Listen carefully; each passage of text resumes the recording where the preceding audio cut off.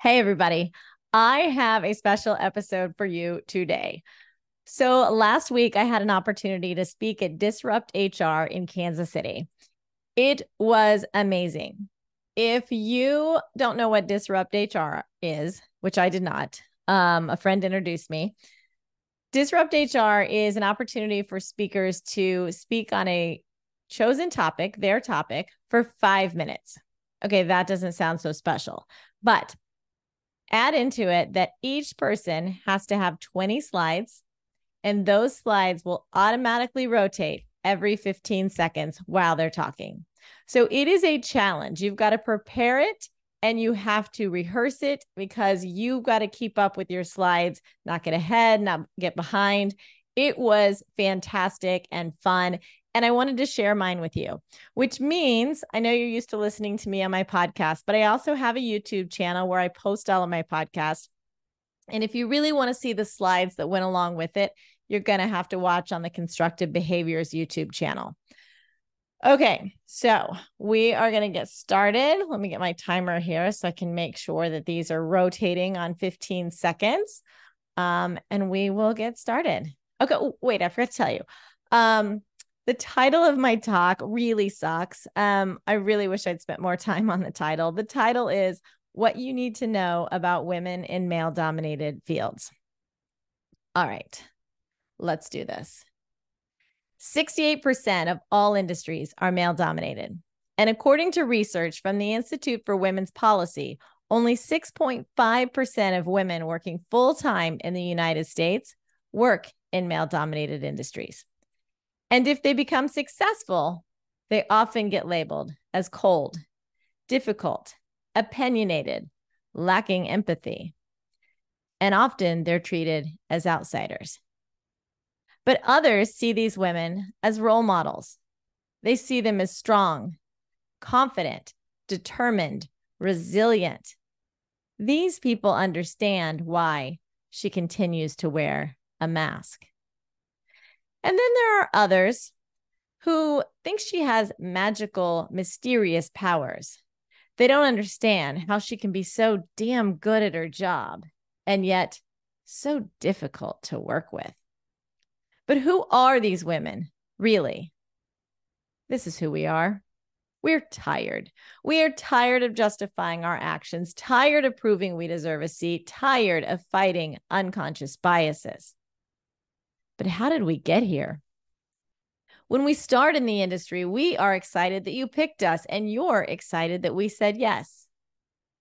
But it doesn't take long for us to begin questioning if our outer shell is strong enough to protect who we are on the inside. It's the not so subtle challenges to see if we're cut out for this and the constant pushing to see if and when we will fight back. Yeah, that still happens. But it's okay. We persevere. We keep going. We believe if we just keep our head down and work hard, the challengers will see that we are able to pull our weight and that we do bring benefit to our teams and to the company. We're just going to keep our heads down. But then a well-intentioned mentor pulls us aside and tells us, you've got to start standing up for yourself. You got to find your voice, use your voice, be more direct, get thicker skin. And so it starts.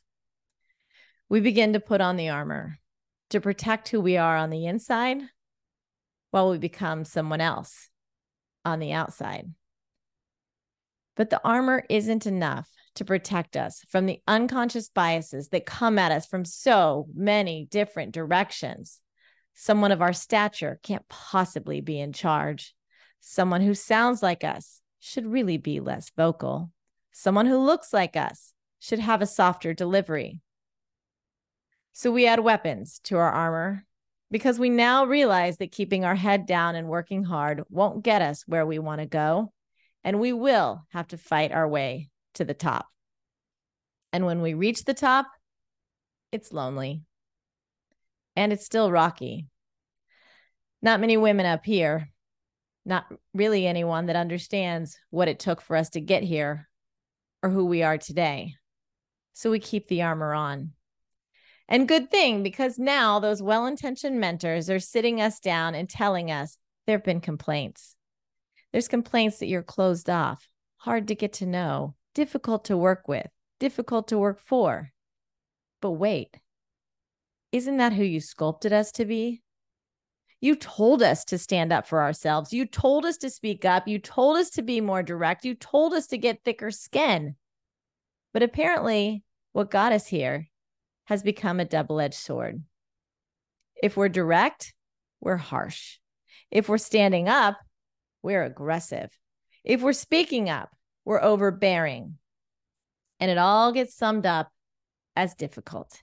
80% of women in male-dominated fields cannot possibly be difficult, but that is the show of hands I get each time I ask an audience who's been told by a manager that they are difficult. So what's the real problem? Would the same complaint be made against a male leader? Can the complaint be articulated with relevant examples? Or is unconscious bias in play? And is your company's unconscious bias training truly engaging leaders and employees in a way that will move biases from the unconscious to the conscious? Or are they simply checking a box?